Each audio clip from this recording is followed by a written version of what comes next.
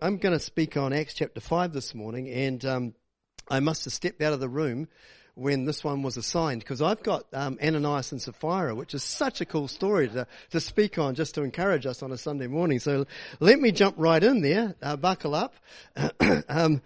Now, a man named Ananias, well, probably Ananias, I guess he would be properly pronounced, together with his wife Sapphira, also sold a piece of property. With his wife's full knowledge, he kept back part of the money for himself, but brought the rest and put it at the apostles' feet. And then Peter said, Ananias, how is it that Satan has so filled your heart that you have lied to the Holy Spirit and have kept for yourself some of the money you received for the land? Didn't it belong to you before it was sold? And after it was sold, wasn't the money at your disposal? So what made you think of doing such a thing? You've not lied just to human beings, but to God. And when Ananias heard this, he fell down and died. And great fear seized all who heard what had happened. And then some of the young men came forward, wrapped up his body, and carried him out and buried him.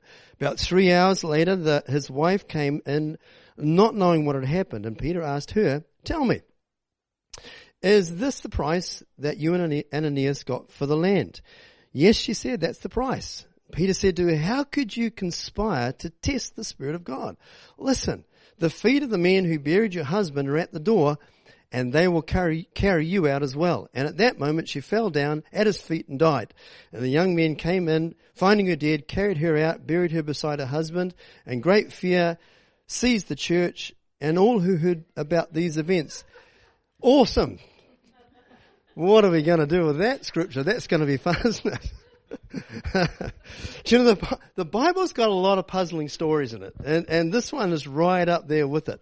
And you know, and it seems a fascinating thing. We're chapter 5. We're just a few weeks into the life of this fledgling church, you know, and chapter 4 finishes with this incredible spontaneous generosity of the church. A guy called Barnabas, who goes on and becomes a significant character in the church, goes and sells some land and gives it to the apostles as the church expands, because they were, because of their decision to follow Christ, particularly some of the widows were finding themselves with no sources of income, that they were disinherited and so on.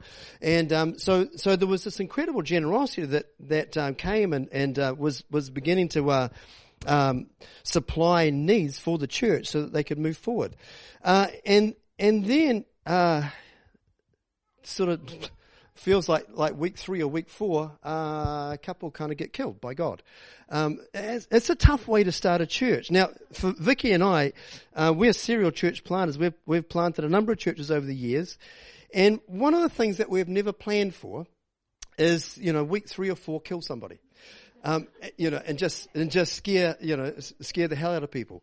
It's never been part of the plan for how to really plant a church.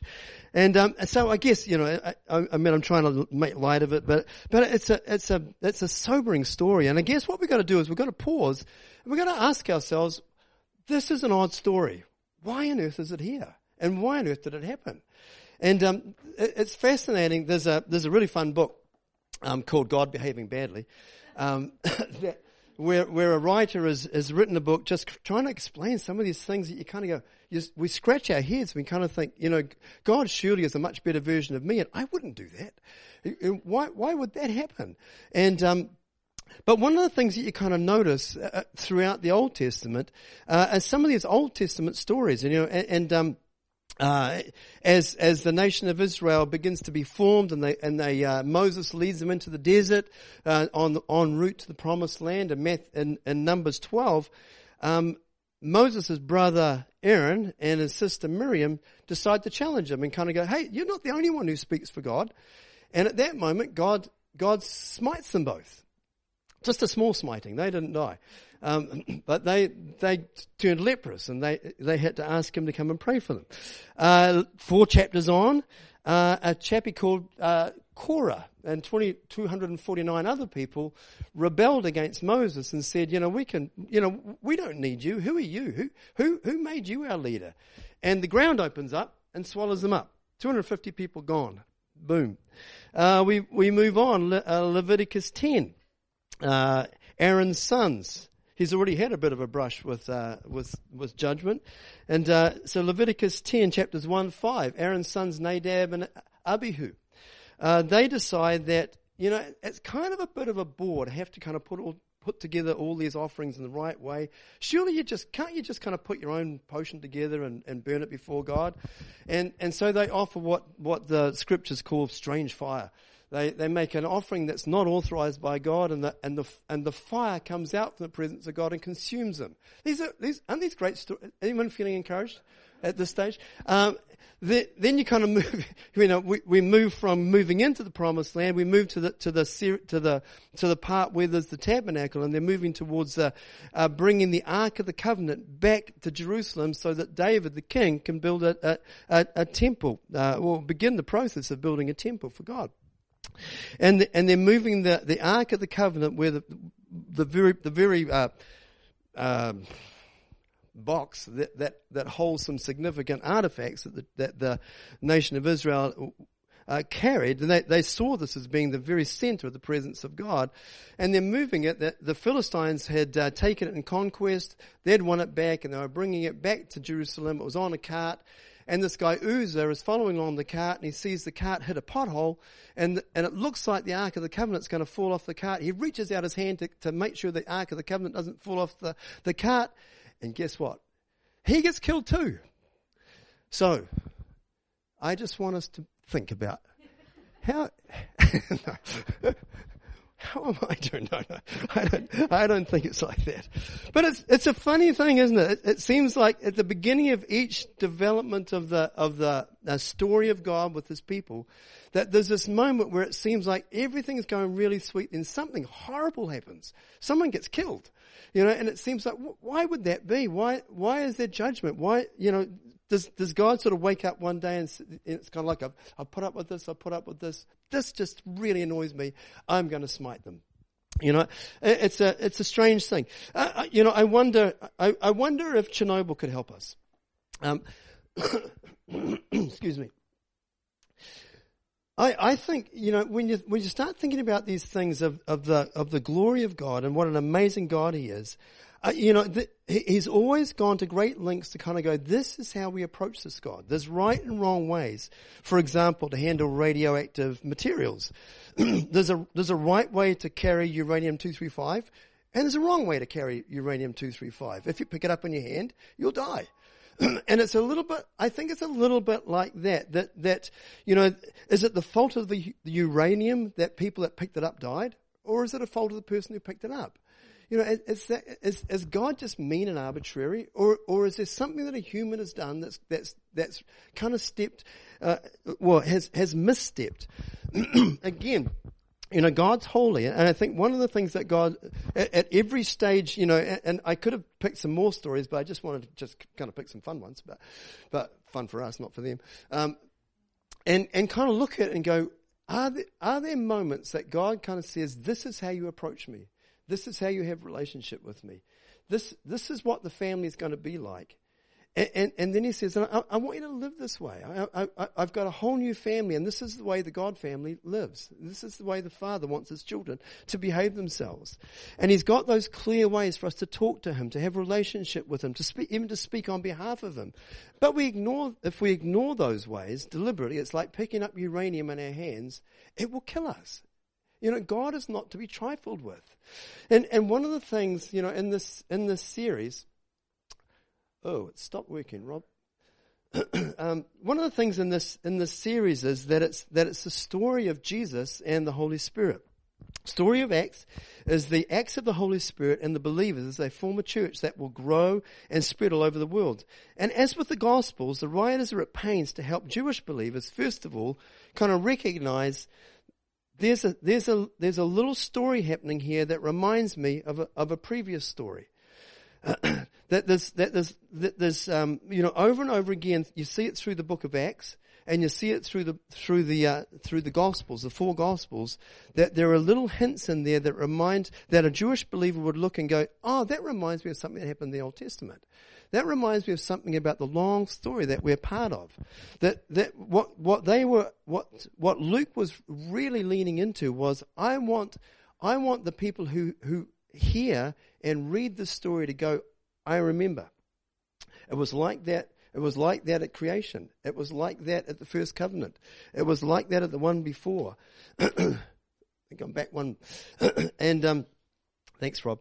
And it's helping them recognize the legitimacy of Jesus. And then in the book of Acts, Luke's at pains to help people remember what we're experiencing as this church grows is exactly the same stuff that happened with Jesus. It's exactly the same stuff that happened with Moses. It's exactly the same stuff that happened right at the very beginning of creation. That Jesus, God's starting a new covenant family. Jesus is the new Adam. Jesus is the new Moses. Jesus is the new David. And this story are the parallels of that.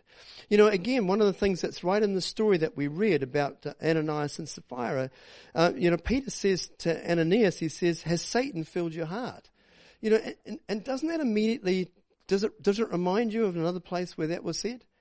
Where Jesus, I'm helping you, but remember when Judas was sitting at the table and when they were celebrating the last Passover, and Jesus says to Satan, why has Satan filled your heart?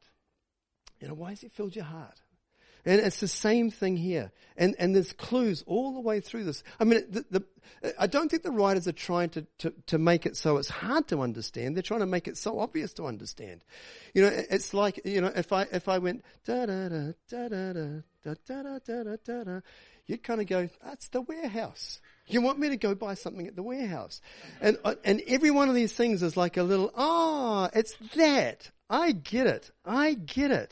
Satan filled your heart. This is the same thing. We need to deal with this. And again, what we see the apostles doing all the way through Acts are like echoes of what Jesus did in front of them in the Gospels. The way they first did the healings, the way they first raised someone from the dead. They just exactly did what they saw Jesus doing.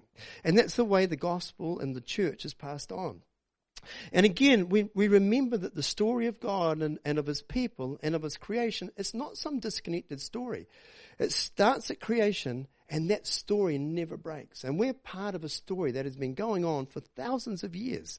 That the church is not just kind of like, that whole Old Testament thing, that was a complete waste of time, so let's wrap it and chuck it. It's not that at all. It's a continuous story. That we find our connection back through the family line, all the way back to the very beginning. That we were in God's heart right at the very beginning. It's a very beautiful thing. And in this never-ending, continuous love story of God, creating and raising a family to carry his glory and his presence into all creation, it's the story of a king and his kingdom. And what he's reminding us through this odd story and through a painful story in reality, is he's reminding us that God is holy. That he's a good God, that he's a holy God. I'm going to come back and talk a little bit about that in a moment, in terms of. But what about Ananias and Sapphira? Wasn't that a tough gig for them? But it's this reminder that right at the beginning, as he begins this next unfolding of his plan with the church, he's saying this has to be holy. That the church is not a human institution. The church is a divine institution. That it's God's idea, not human's idea. And when we talk about holy, it has these meanings. It's to be set apart. It's to be distinct. It's to be sacred. It's to be dedicated or consecrated to God. And right at the beginning of the church, God is setting one of these echoes into our hearts, so that we see the story of Ananias and Sapphira and go, oh my gosh.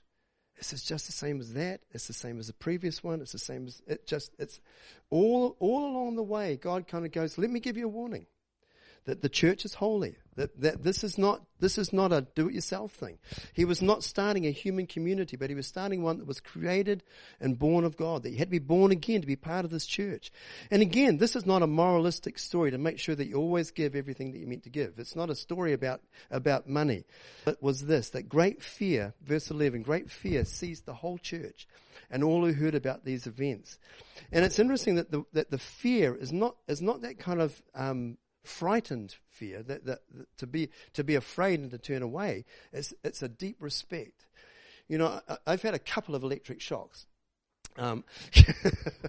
which is kind of interesting, and survived, as you can tell.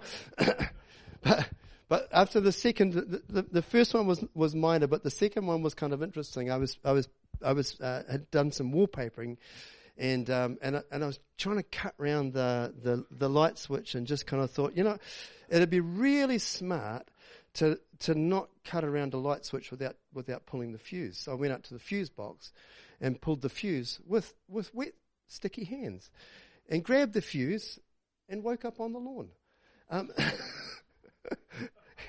And fortunately, I did not die, but I was bright red. Apparently, my friend told me. But what it's told me, it was a very good lesson, because what it taught me was this.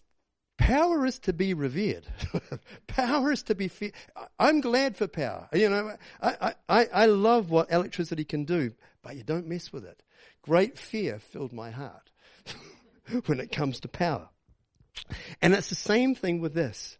It's a beautiful thing that we don't see this act reoccur every time the church spread.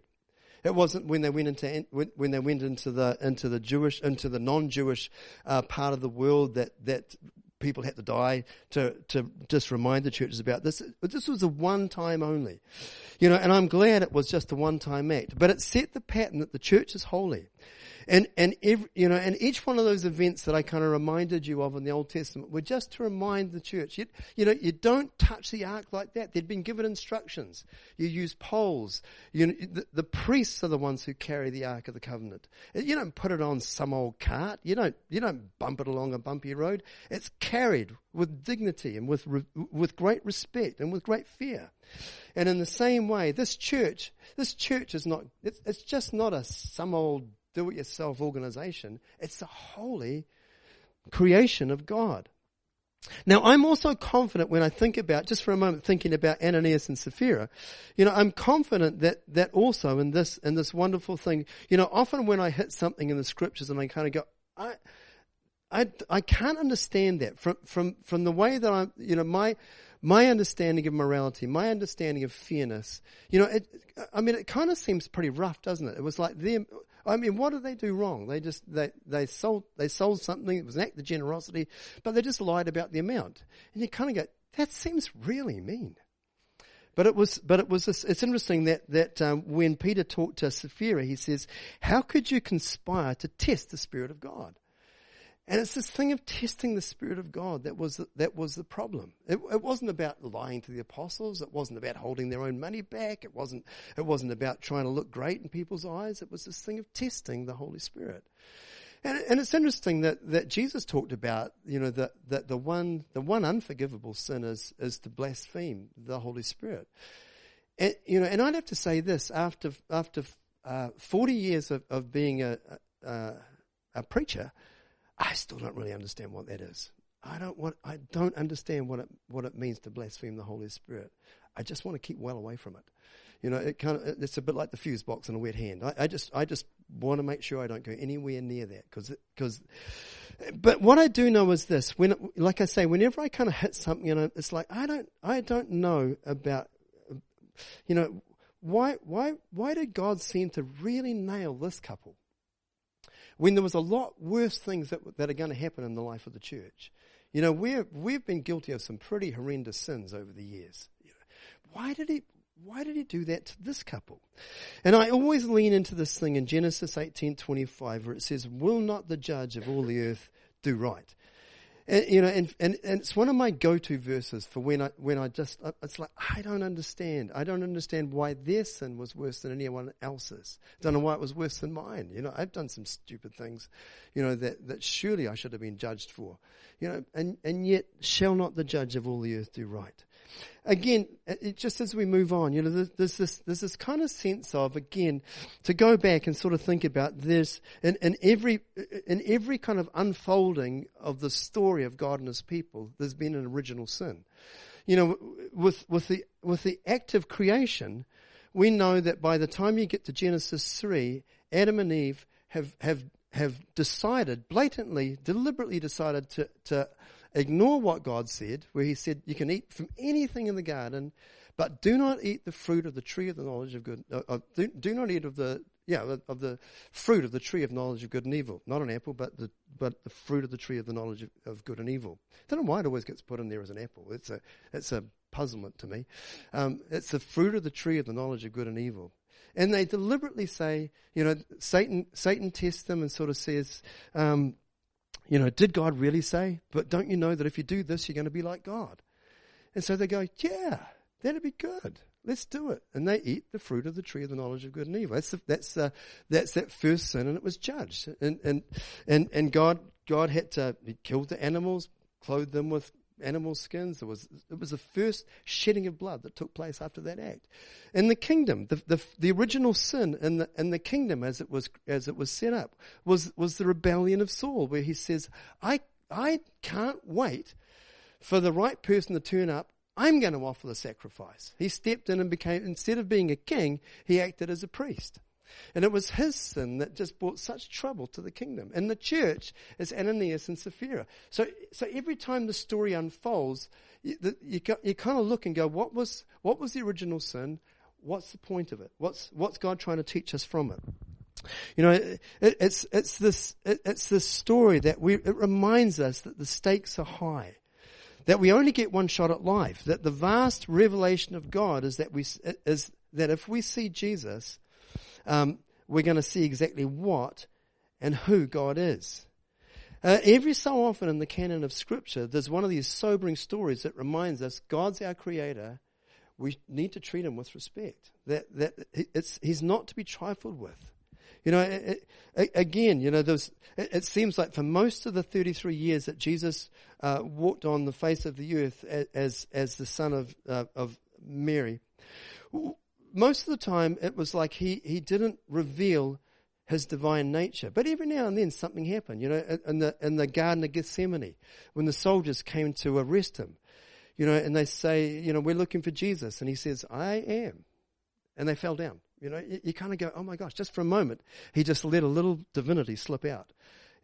It's an amazing thing. This God that we serve is such a powerful God. And I think this story, and the reason I'm kind of lingering on it is it's an odd story. It's a puzzling story. It's a story that, if I was writing the book, I wouldn't have put it in there.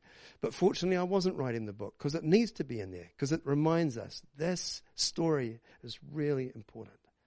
That from our perspective, it just seems arbitrary, but from God's perspective, it was one of these. It was an original sin. It was one that it was like the church will not be like this. The church must not act like this.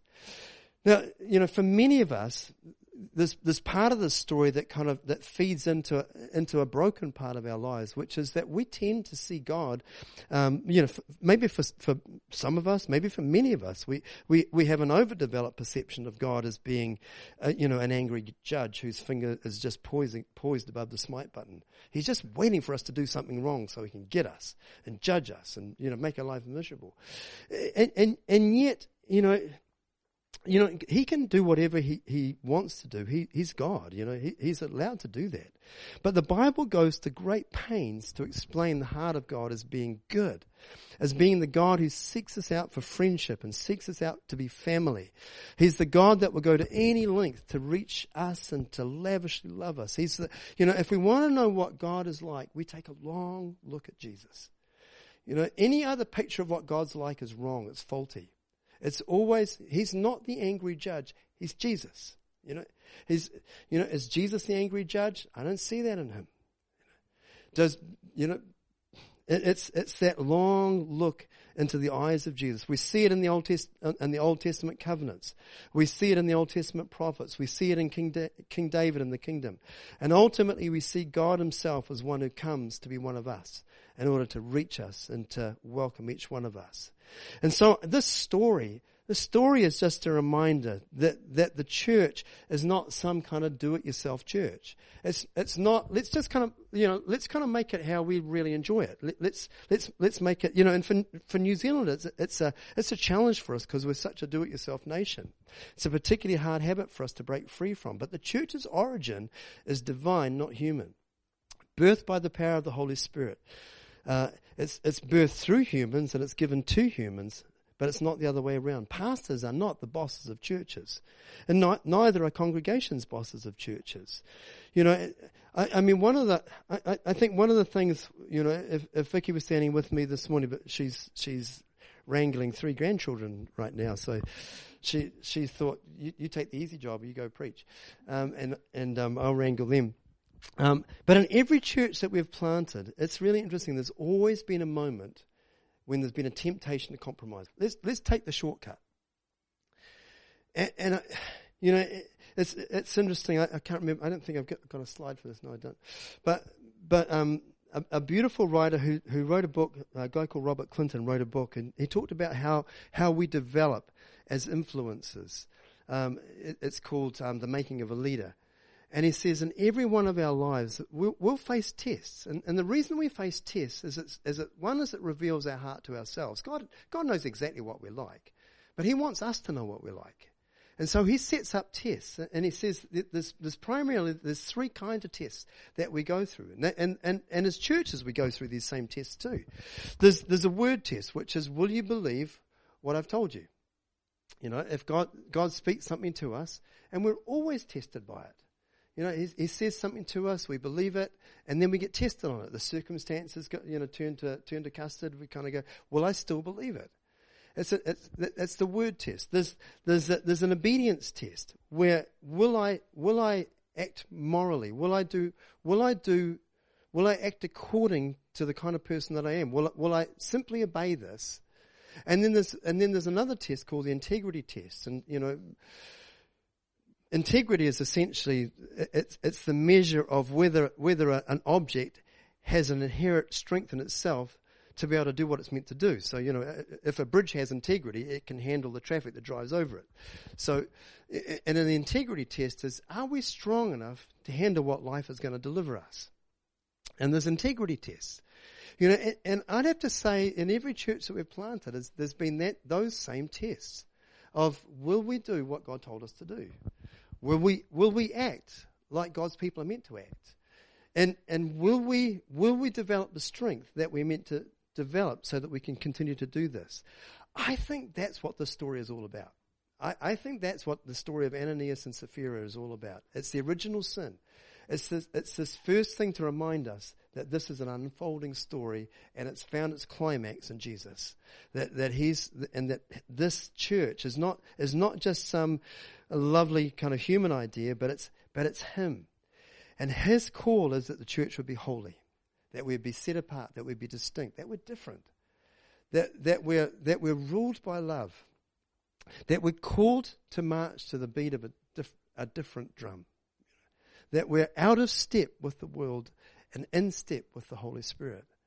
And He's constantly calling us on that. I think it's a brutal reminder right here in the very early stage of this account. Let me move on just a little bit, because we need a little bit of good news, and I think it gets happier from this point on.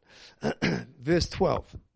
The apostles performed many signs and wonders among the people, and all the believers used to meet together in Solomon's colonnade. No one else dared join them, even though they were highly regarded by the people. Nevertheless, more and more men and women believed in the Lord and were added to their number. And as a result, people brought the sick into the streets and laid them on beds and mats, so that at least Peter's shadow might fall on them as he passed by. Crowds gathered also from the towns around Jerusalem, bringing their sick and those tormented by impure spirits, and all of them were healed. You know, I mean, this is such a beautiful story, isn't it? Because if we just stay with the Ananias and Sapphira story, you kind of go, there is no hope for me. I am so going to mess up at some point. And what the story goes on, where people got healed just if Peter's shadow fell on them, it's pretty awesome. You know, I know this, that the people whose shadow Peter's shadow fell on, sorry, my mumbling over my words this morning. But when his shadow fell on them, it was completely arbitrary. They might have had a fight with their wife this morning. You know, they might have yelled at their kids.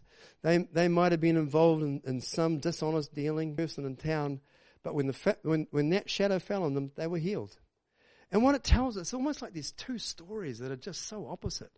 One is you've really got, you need to walk carefully. And then there's this other one but God's love is so lavish. He'll even reach people that don't even care. He'll reach people that aren't even watching. And that's the glory of God. It's incredible. And and again, I just think it's such a beautiful story. Again, every church that we've planted in Urban has had the same experience. Is that we've had seasons of what I would call raw power. And there's a bunch of us in this room here who have been through some of these seasons. At the very beginning when we started these vineyard churches, we had we'd bring a handful of churches together for a shared Sunday gathering. We'd worship our hearts out, and people got saved in the worship. People got healed and set free from demonic troubles in the worship. Before anyone preached, before anyone decided to pray for anybody, it was just the raw power of God. Just amazing times. Every time we've planted churches, it's been like that. There's been this incredible season. And it was glorious and it was crazy. But God was setting the DNA in place. But we also know this, that there's ebbs and flows of that activity. John Wimber used to say you can't have Christmas every day, which is a shame, but nonetheless, because people would say, why is it so awesome in the conferences and so average on a Sunday? And it was like, well, you can't have Christmas every day. It's just not like that. We're not designed to live at such a high intensity. And so I think the ebbs and flows of that raw power of God is a little bit like that. It's God's grace. We often talk about this, that the progress of the church is always these two steps of kingdom expansion. It's that Peter's shadow would fall on people and people not even expecting to get healed got healed. And then there's this community building, which is the Ananias and Sapphira story, which is, oh my goodness, be careful how you build this church. Fine organization. It's and so there's constantly these two steps. It's an amazing thing.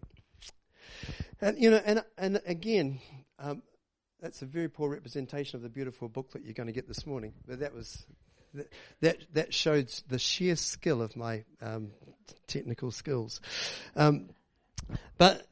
But we can expect more seasons of refreshing. Over the next couple of weeks, we want to pause and we want to reflect on what came out of that prayer evening and what the next steps are for Urban. And, I would really love you to look at that booklet, because I think there's things that came out of the prayer night, there's things that came out of that Sunday where we shared our thoughts. There's things that people have been pondering since that time. I think are really important for us in this transitioning time that we're in. And we're, as Emma said, we're going to, we always knew the reality was that eventually a lease runs out, so we have to find another place. And so this is the inside of 65 Great North Road. That and we'd love for you to kind of see it and kind of tell us what you think. But he's telling us, we're in a time of transition again as a church. Physically we have to transition out of being here. I mean, and another thing that's somewhat obvious is that at some point Vicky and I are not going to stay as pastors. Otherwise it's going to be like Weekend at Bernie's, and you'll just bring us out and pull a string, and But eventually these, churches change is inevitable. It's necessary. It's better. Ruru Street's not a permanent home. It's just a finite lease. New people come. New people take their place. People move. People change cities. There's so many things, and we're in this divine relay race. With each one of us runs the race with all the strength that we have. And we run with a tenacity, that everything that we can muster, so that we can put the baton onto the next person's hand and say, "Run with all your might." And in every move, we're going to expect those seasons of raw power. And every time we take another move, we can expect some tests. And every time we move, we can expect just this joyous growth. What's the time? It's I think I'll stop.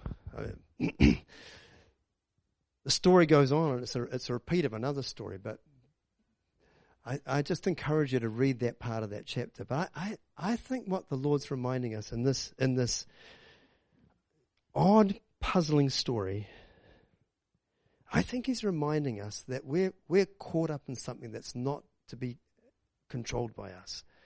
that it's his story, that it's his church, that it's his activity, and that we're caught up in this thing, and we just Paul puts it beautifully in Galatians where it says, so therefore let's keep in step with the Spirit.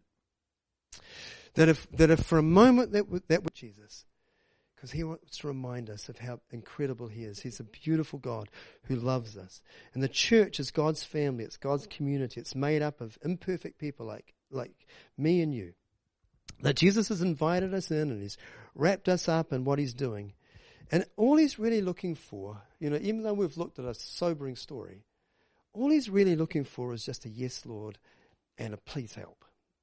He's just looking for simple prayers. Lead us, Lord. Show us. Help me to keep making the right decisions. Help me to keep pointing in the right direction. And those simple postures of yes, Lord, please help, will keep us moving forward. It's an amazing thing. They help us. They allow us to participate in this new creation, this unfolding story that began with the creation and will end in the city. It's an amazing story that we get to be part of. And we're going to experience supernatural activity of a God who's crazy about us.